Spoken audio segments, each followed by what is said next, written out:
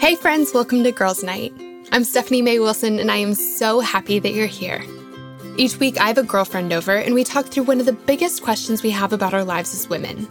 We're talking about friendships and faith and relationships and self-confidence, about our calling in life and how to live every bit of our lives to the absolute full. Life is so much better and easier and absolutely more fun when we navigate it together as girlfriends, and I cannot wait to get started. Our guest for today's episode is my amazing friend, Bianca Olthoff. Bianca's a Bible teacher, a speaker, and a writer, and speaking of writing, Bianca has a new book coming out in just a few weeks. It's called How to Have Your Life Not Suck. Isn't that awesome? I just got my copy, and guys, I'm telling you, it is so good. She's going to tell us all about it in today's episode. I wanted to have Bianca on the show today, though, to talk to us about friendship. And actually, she's here to talk about the part of friendship that I find to be the hardest, how to end a friendship. I think every single one of us has come to a point in friendships where things just aren't going well. And I think every single one of us struggles to know what to do about it. We should fight for our friendships, right? And yes, we should. Sometimes. But there are other times when we're in friendships that just aren't actually good for us. And there are other times when a friendship has just run its course. This is so hard to face, and it's even harder to know what to do with this. But that's why I'm so glad to have Bianca here today. She's going to teach us how to recognize when a friendship needs to end, and she's going to teach us how to end it in a way that is kind and loving and healthy. She's also going to share with us some practical steps we can take today to start making some great new friends. I'm so excited about this episode. I love Bianca, and I know you will too. But before we dive in, as you may have noticed, something I've been thinking about a lot lately is friendship. Let's be honest, something I think about all the time is friendship. In my life, in my faith, in my relationships, in what God is calling me to do in the world, I have never found a resource, other than God himself, more powerful or more transformative than having a great group of girlfriends by my side and in my corner. I'm just convinced that life is better and way more fun when we do it together, and that's exactly why I created my Friendship Small Group Guide. It's a 6-week guide designed to help a group of women get to know each other, become each other's people. This isn't a Bible study, but it is my favorite way to begin one because it helps create that foundation of trust and friendship that will take your small group, your book club, your team, your friendships, and even your studying of God's Word to a deeper, more meaningful level. To learn more about the small group guide and to download the first chapter of the guide for free, go to stephaniemaywilson.com/firstchapterfree. That link will be in our show notes as well. I can't wait to tell you more about it. All right, guys, without any further ado, let's jump into my conversation with Bianca. All right, friends, I'm sitting here with my friend Bianca, and I'm so excited to get to introduce you to her. If you haven't met her yet, I'm going to go ahead and say you're welcome for this new friend in your life because you're going to be so happy to have her. Bianca, can you tell us, for the women who haven't met you yet, tell us who you are, what you do, and I have high hopes for your fun fact. Oh, this is exciting. Okay, no pressure, Steph. I know, no I'm sorry. I think you can do it. So fun. I think you can do it. Okay, so my name is Bianca Olthoff, and Steph is not just a random person on a podcast. She's actually someone I've met before several times. We have a mutual friend, and I'm so excited to where the conversation goes. My fun fact, though, is though I would not necessarily say I would start a dance party, if I'm ever traveling out of town in an airport or in a place that I will never see anyone ever again, I bust out like I'm a backup dancer for Beyonce. And I'm shameless about it. Like, I am absolutely shameless about it. In my mind, I am a backup dancer for Beyonce. So I think that's my fun fact that most people don't know, except for my travel assistant who always records me. And we have this thing, we call it twership. So it's like twerking, but it's worship. So it's twerkship. And we like to do that in airports. I mean, do you have music out loud, or is it like in your headphones, or is it just in your head? Sometimes it's in my head, or if it's like, I think the reason why it works so well at airports is because there's always some like musical track playing. And so sometimes I feel like doing pirouettes because it's more like classical. Sometimes I do feel like doing a little Michael Jackson kick because it's like James Brown or something soulful, like, you know, Michael. And sometimes it's just like, we're going to have a dance party because it's like Justin. So, I mean, it's like whatever's clever, we're going to make it work. I'm so into that. I love that. That's a good quality in a person. But here's the thing. You're never going to see these people ever I'm just going to do me. I'm bring joy to this room, bring joy to my life, bring joy to Jesus, to the act of dancing, because I'm going to dance like David danced. Get it. I love it so much. Oh, that's so good. That's so good. Okay, so Bianca, I have a zillion questions for you today. And so I want to dive in because I want to just see if I can get through all of them. I'm super excited about this.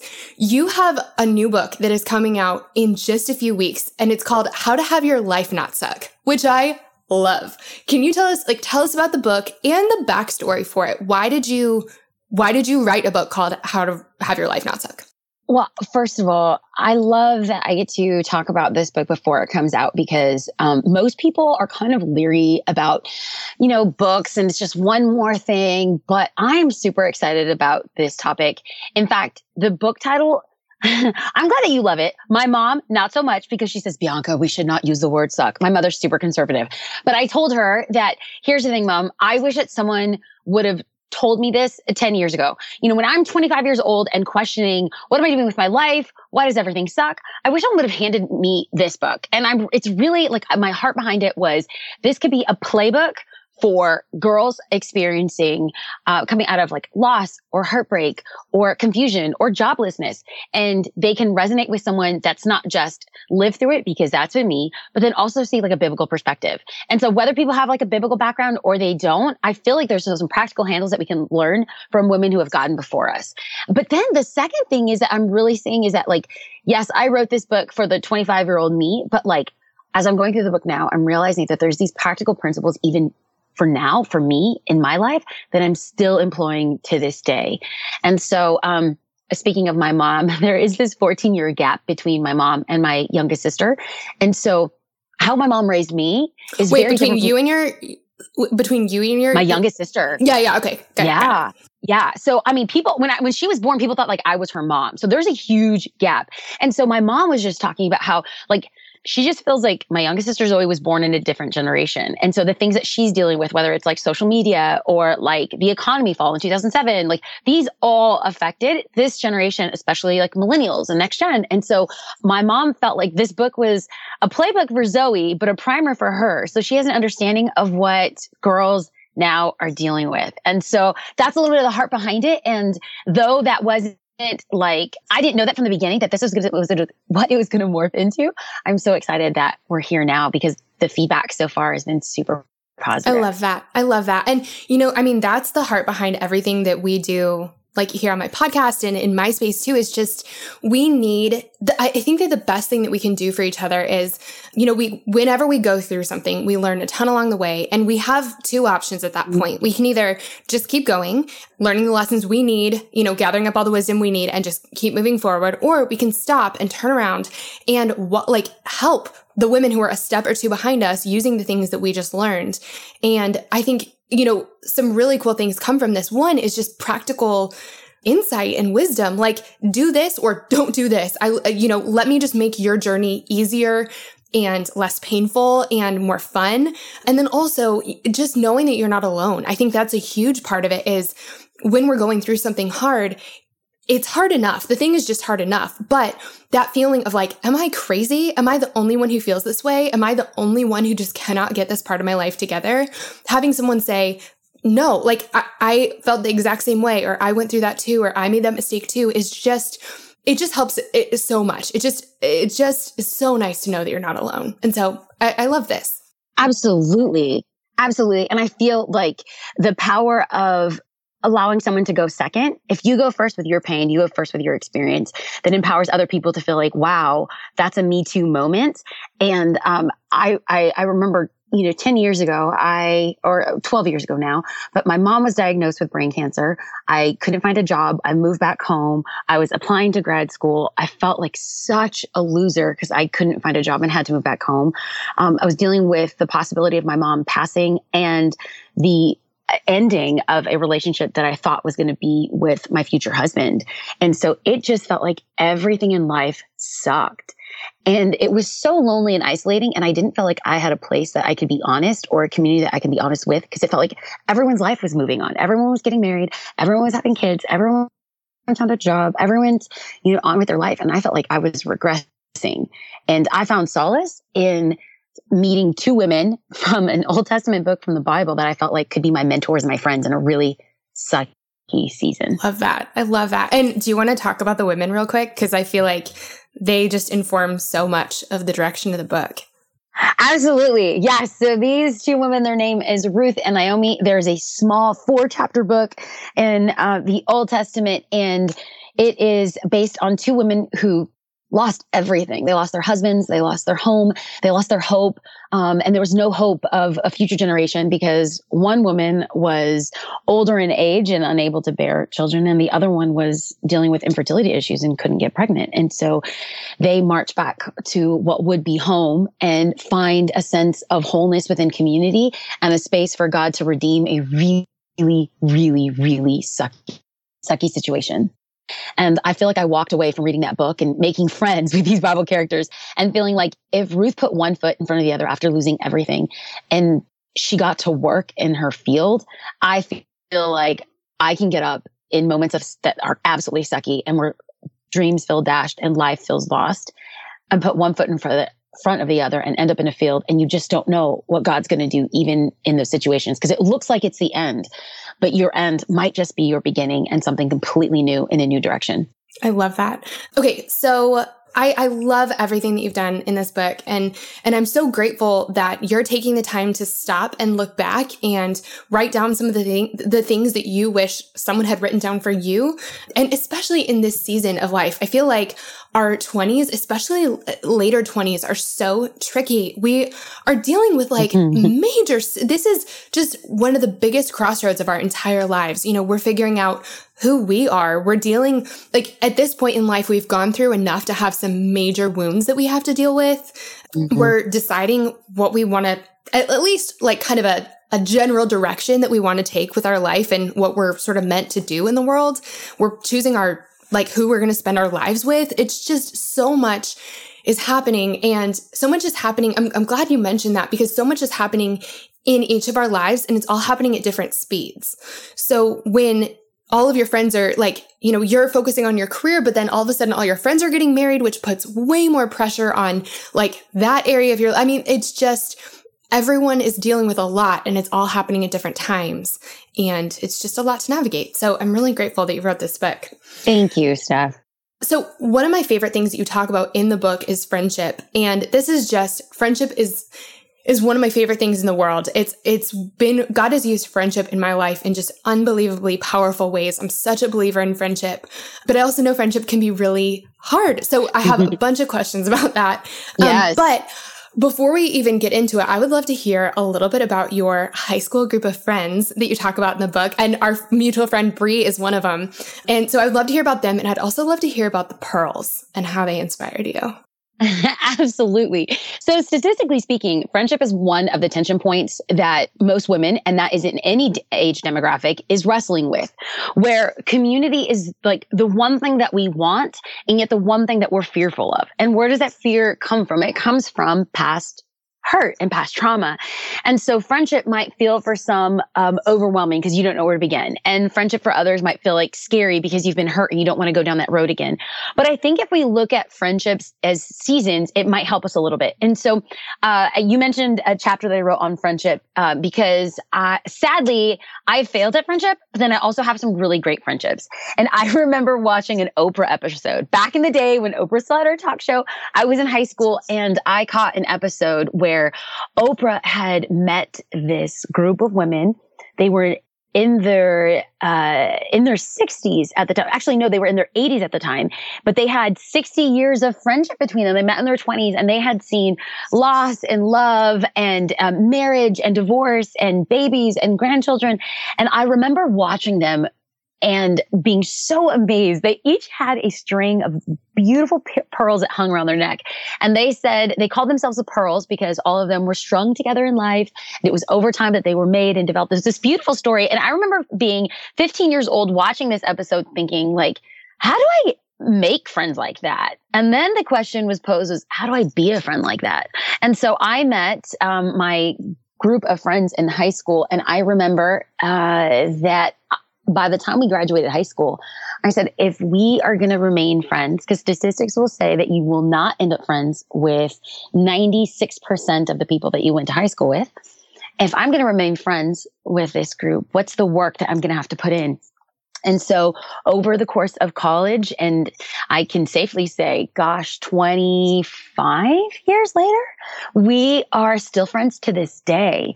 And so it's been such a fun adventure, but it's come with a lot of work.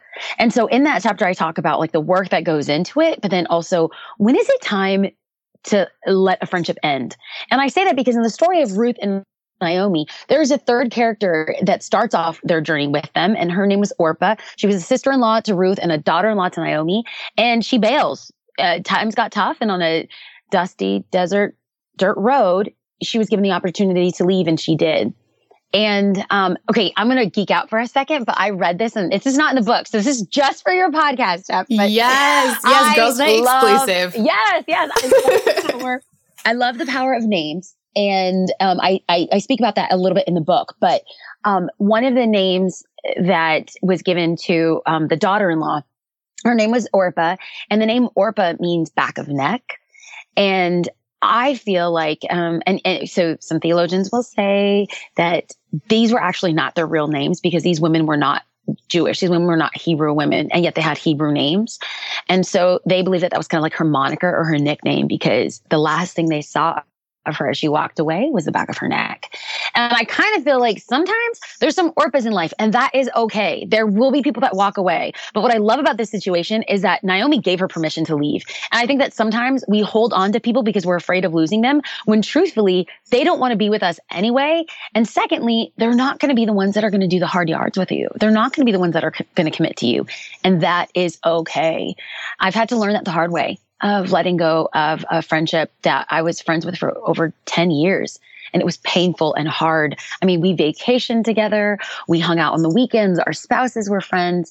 And the ending of that friendship was so painful. But I feel like if we learn how to end things well, it will make us more prone to start new relationships in the future. Oh, that's so good. Because you're so right. I feel like we're not necessarily, I mean, there's part of us that's inherently afraid of the vulnerability that friendships require. Because it's scary to open up the deepest parts of yourself to another person. When you're open like that, the chances of you getting hurt are a lot higher, but the chances of you being able to be deeply loved, I mean, it only can happen when you're that open. But I think when we have gone through something really terrible, or when we have been really hurt or damaged by a friend, that makes it even harder to open up. And so I love the idea that ending it well can, give us I don't know. That's a better place to start again. So the idea that this is hard for me. I'm a friendship person through and through. I don't know if you're an Enneagram person, but I'm a 2. Girl. Oh, I love 2s. 3 2s are my favorite and 2 3s are my second favorite. Yes, I was going to say I'm a 2-3. And so, I mean, relationships are like my thing. And so the idea of letting go of a friendship, it feels cruel. It feels like I'm abandoning someone. It feels like I've failed. And so that difference between like, this is a friendship worth fighting for, this is a friendship that's going to go the distance, versus this is a friendship that was sort of for a season, or maybe the time, like it's kind of run its course. Yeah. Talk us through the difference there of how to really start to discern that. Absolutely. So for those that love bullet points and you are either a 1 or an 8, I will give you 3 bullet points because I found it to be helpful. And then for those that are a little bit more narrative driven, like 7s like me, I will give a personal story about that. But I think 1, if someone begins to make you feel less than, if you walk away from a conversation feeling worse about yourself, if you feel like being in their presence causes you to question or doubt any of the unique gifts or callings that God has given to you, that might be a good sign that they're not in a season of friendship. 2, if you feel like they need more than you can give, that will end up exhausting a relationship. And 3, it could just be a change in season for both of y'all's life, and it could be the end of it, and it could end healthy.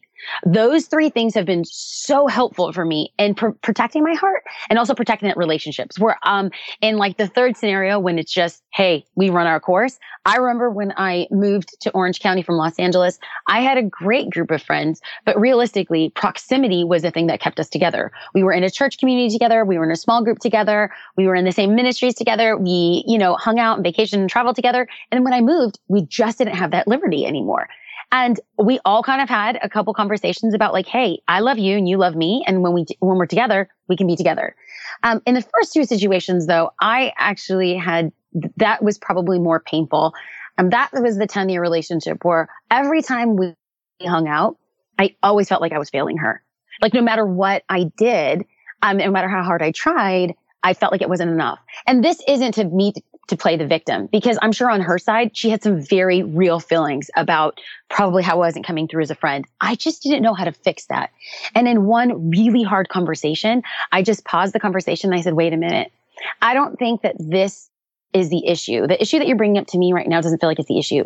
I think your issue is with me. Like, I just don't think you like me. And she paused and said, you're right. I said, okay, this is super hurtful, but thank you for your honesty. And I think that we should just stop pretending that this is going to be okay. That was a very mature conversation. I know for some people like twos, it's probably giving you like hives and angina. Don't worry. Those happen every once in a while.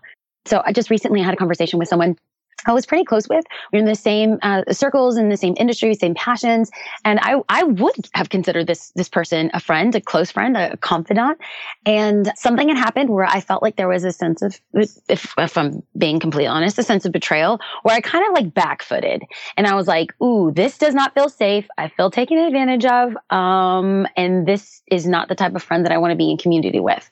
Well, after I think several months of her realizing that I just wasn't engaging or communicating like I was, she called and we had an honest conversation. Not only did she invite me to be honest about in the conversation, she also was aware of like perhaps how she treated me.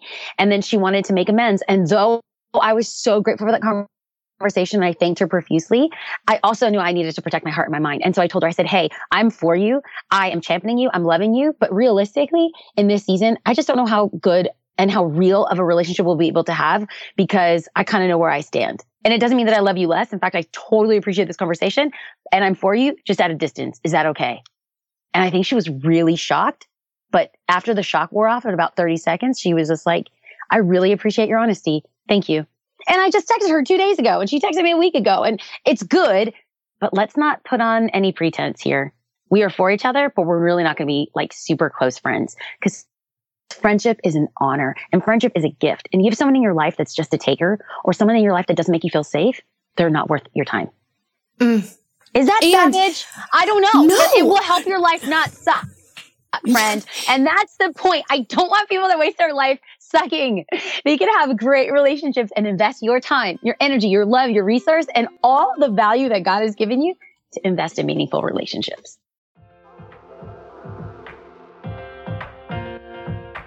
This show is sponsored by BetterHelp.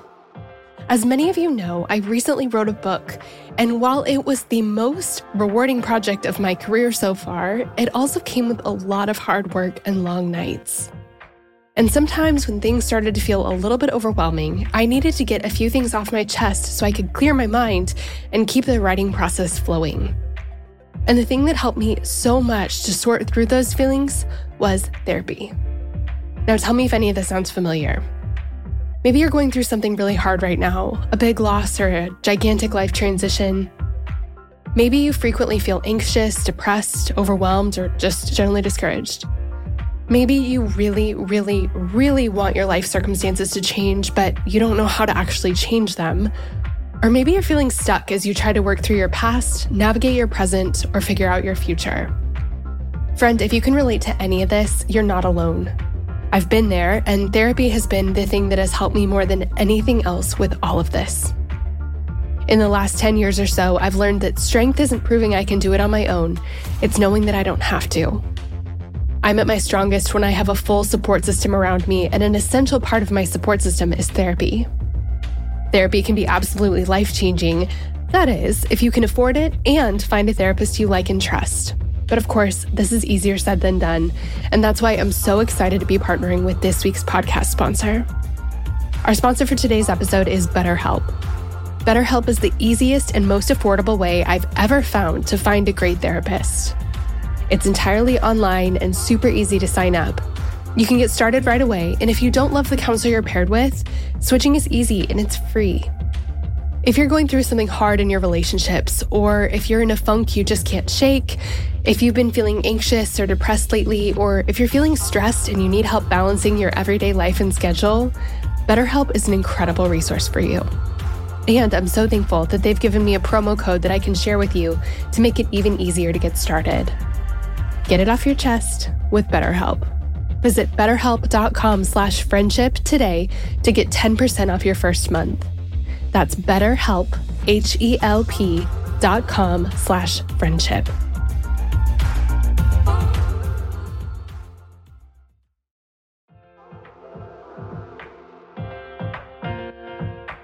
Shout out to Claritin for supporting this episode and providing us with samples.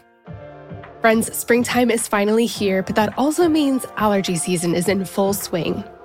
I have always struggled with allergies, and I don't know about you, but I am especially allergic to cats. More on that in a second. Well, luckily for those of us who live with the symptoms of allergies, we can live Claritin Clear with Claritin D. Designed for serious allergy sufferers, Claritin D has 2 powerful ingredients in just one pill that relieve your allergy symptoms and decongest your nose so you can breathe better. This double action combination of prescription strength allergy medicine and the best decongestant available relieves sneezing, a runny nose, itchy and watery eyes, an itchy nose and throat, and sinus congestion and pressure with ease. The time that I use Claritin the absolute most is when I'm at my parents' house, my childhood home. They have this absolutely beautiful cat that they love, and I like, except for the fact that he sheds so much. So that means that I'm basically sneezing from the second I arrive home to the second I leave, unless I take Claritin. My dad has even started having it ready for me right when I walk in the door. Are you ready to live life as though you don't have allergies? It's time to live Claritin Clear. Fast and powerful relief is just a quick trip away. Ask for Claritin D at your local pharmacy counter. You don't even need a prescription. Go to Claritin.com right now for a discount so you can live Claritin Clear. Use as directed. Claritin, thank you so much for sponsoring our girls' night. We love having you.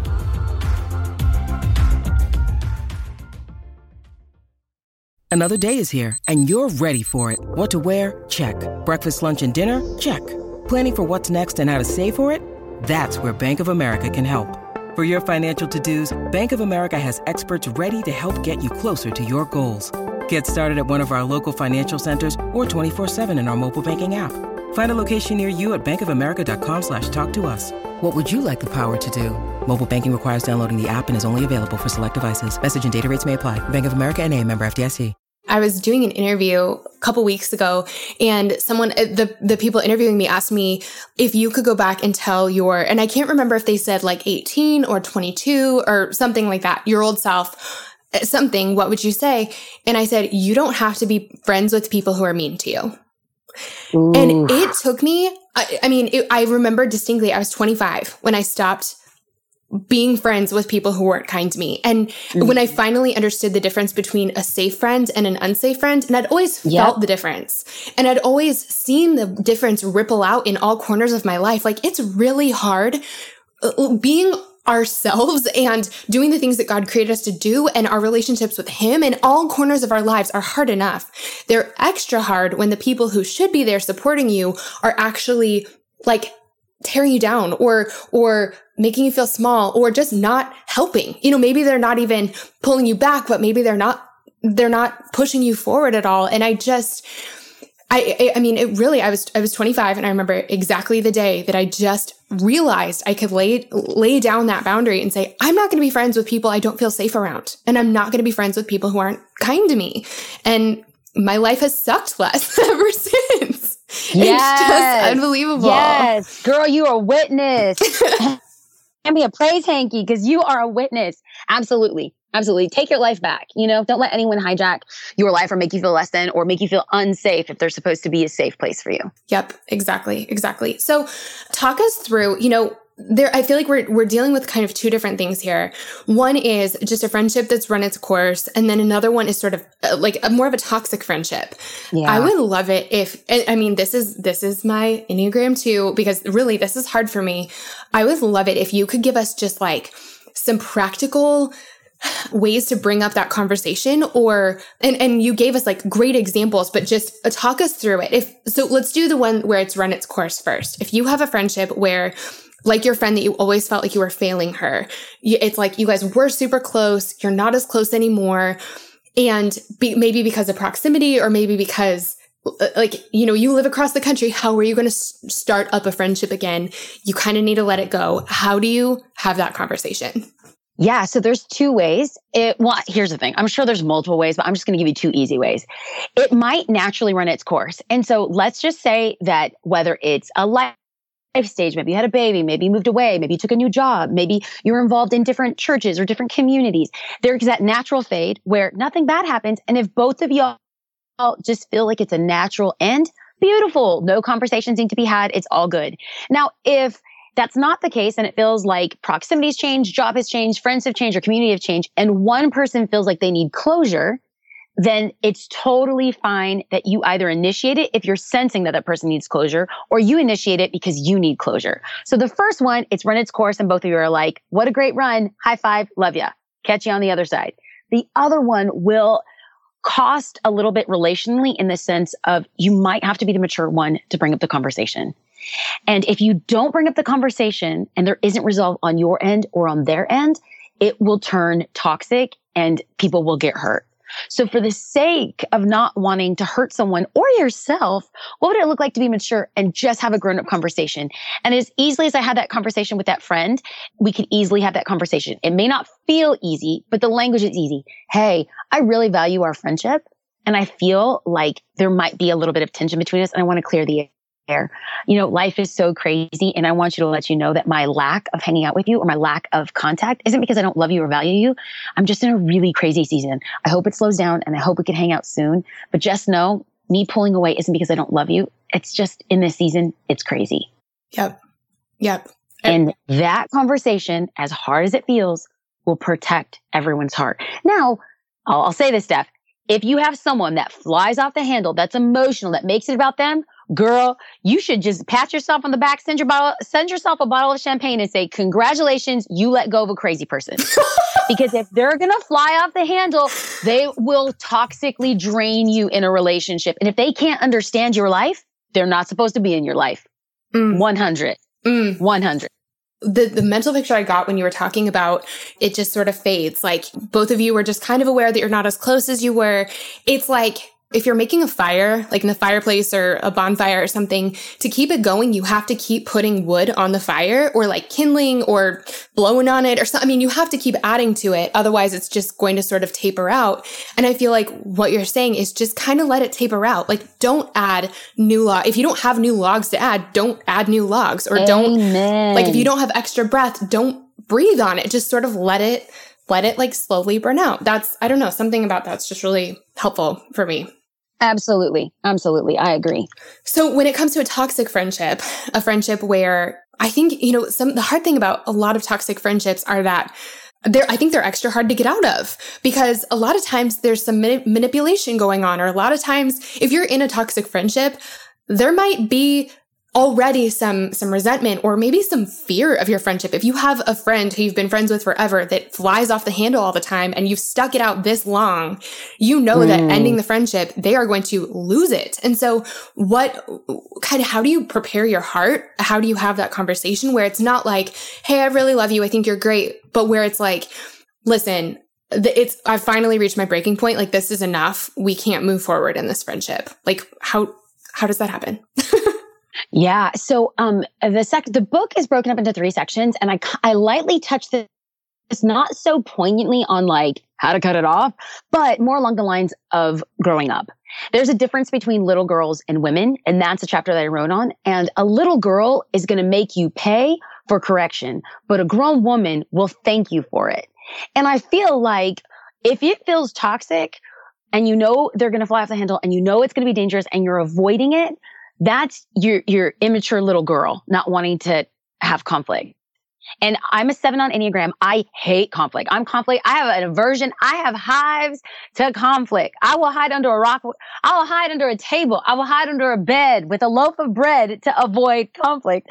And yet I realize to preserve my emotional energy, to preserve relationships, preserve sanity, I know that I have to have these conversations. And so like that toxic friendship that I had, it was me having a hard conversation.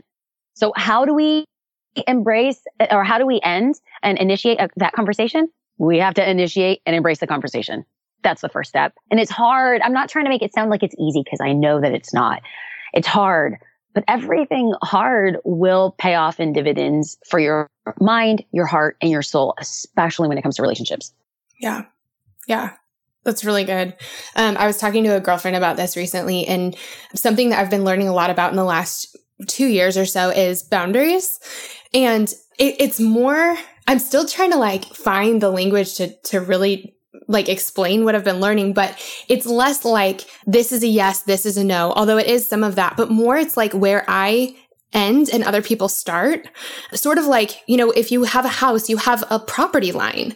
And I think that something that can happen when we don't really know our boundaries is that we let people build on our property, or we let people, you know, use all of our resources, or we start to water their grass instead of watering our own. We just don't know where we end and someone else begins. And I think that boundaries have been really helpful for me when it comes to thinking about friendships, especially tough ones, because it's less about what they're doing and it's more about like the rules for your house or the rules for your property.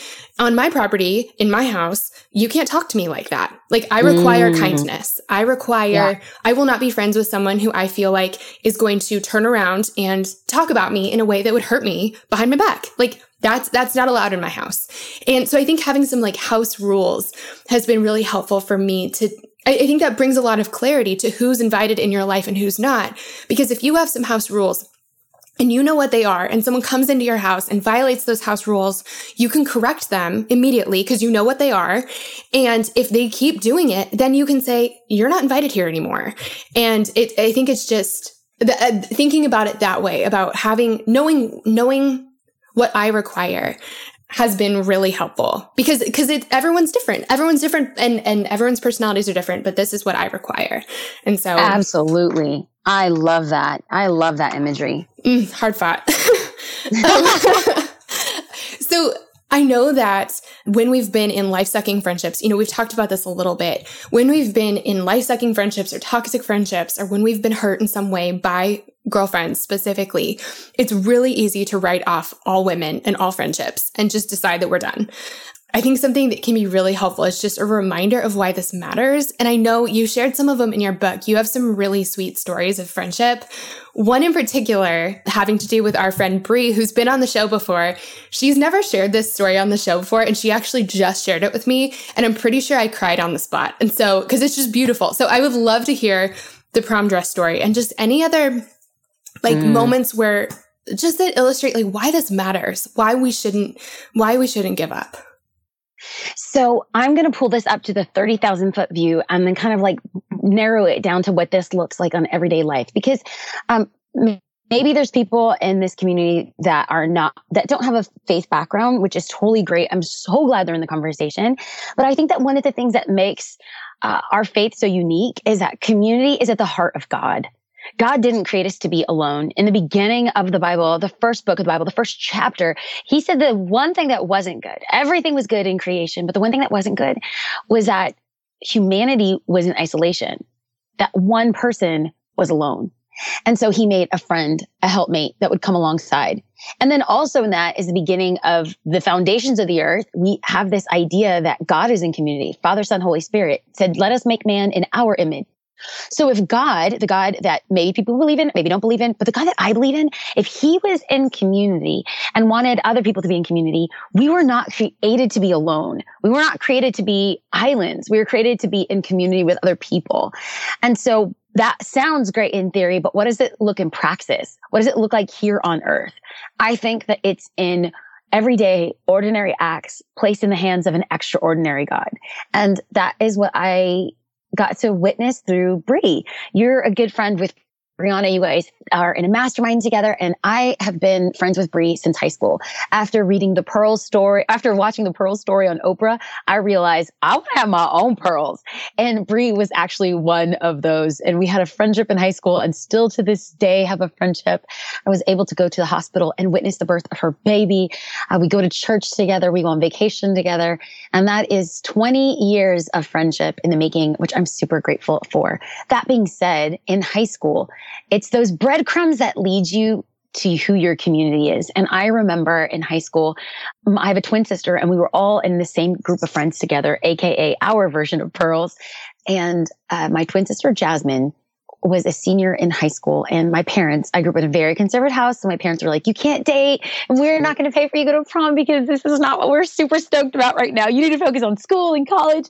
And so Jazz had saved money for prom, but it wasn't enough to cover like some of the expenses. And my parents just didn't have money to cover it. And so she was devastated because this guy, senior year, had asked her to prom, and she wanted this dress and she couldn't afford it. Well, Brianna ended up buying Jasmine's prom dress. And what she didn't know then, but yet was a breadcrumb that was a trail back to the heart of community, was the person that she bought the dress for to attend prom was my sister's boyfriend that would eventually become her husband. And we all got to witness Jasmine's wedding in Hawaii. And Brianna was the one that kind of made this kismet, beautiful moment happen through the purchasing of a prom dress. And I think it's just those little ordinary acts placed in the hands of an extraordinary God that will reveal who your community is. And those are the signs that this person is good. This person's real. This person is like the ride or die. And I firmly believe that you can find that community for yourself. Is it hard? Yes. Will it take sacrifice? Yes. Will there be moments where you want to kill that person and give up on friendship? Yes. But if you know that that person has your back, and that person loves you, and that person has shared values and shared hopes and dreams and ambitions, it could be a really, really lifelong friend. I love that. I love that so much. So, you kind of touched on this. I know that there are women listening who are thinking, this sounds great. I would love that. I would love friends who are like forever, lifelong, in it together kinds of friends. But I think that there are just so many women listening who are feeling discouraged. Like, I've tried, or I don't know how to try, or I've tried and it didn't work. And so I just don't know how to try again. Do you have some, just like for all of our bullet pointers out there, just some like specific action steps women can start taking today that can move them closer to having these kinds of people in their lives? Like just a couple first steps. Yeah, I would say to kind of distill it down is to have a good friend, we need to be a good friend. And I think like sometimes we're waiting for someone to come and be that friend to us. But what if, going back to Ruth and Naomi, what if there is a Naomi in our life who is in a bitter season? What does it look like to show up for her? And sometimes we will be surprised that when we step into the gap to be a friend for someone else, that we end up finding a friend for ourselves as well. And let's say that you step in and it doesn't go as you planned, and you might feel a little bit burned. You might feel a little bit hurt. But I would encourage you to try again. And we can't let one failed relationship or two failed relationships or 10 failed friendships stop us from pursuing that sense of community. And remember, what if we really don't view it as like a failed relationship? What if we view it as like a friend for a season? So I would say 1, if you want a friend, be a friend. 2, don't give up if you've been burned. And 3, make time. Think about this stuff. I would say, 20 years ago, the number one commodity was money. And let's say 100 years ago, the number one commodity was industrial technology. And then 2,000 years ago, commodity was fire. Today, in the 21st century, in 2019, 2020, the number one commodity that we now have is time. And so if you want to show someone that you love them, I feel like going out, going to their house, picking up a salad or a pizza or a bottle of wine and going to their house to watch Netflix? Or if you know that they're having a bad day, what does it look like to change your plans and swoop them up and take them to dinner or watch a sunset at the beach or just show up? For my husband and I in this season of life is crazy. We are on a plane, we're traveling, we have church, I'm speaking, I'm writing. Life is bananas. But there have been some couples in our life where we realize these are really, really good people and we're going to invest in relationship with them. So there are some friends, some in Fredericksburg, Virginia, which people are, I'm sure, are probably saying, where's Fredericksburg? It's literally an hour and a half outside of DC. But we love them so much. Twice a year, we fly to DC, rent a car, and go spend 2 days with them.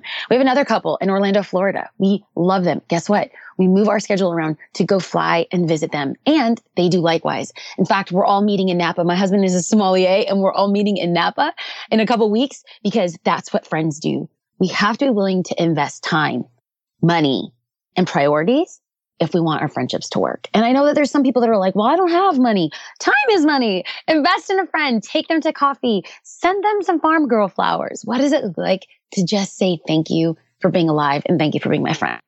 I would say those three things are really good practical handles and stepping stone to walking in the direction of a healthy friendship.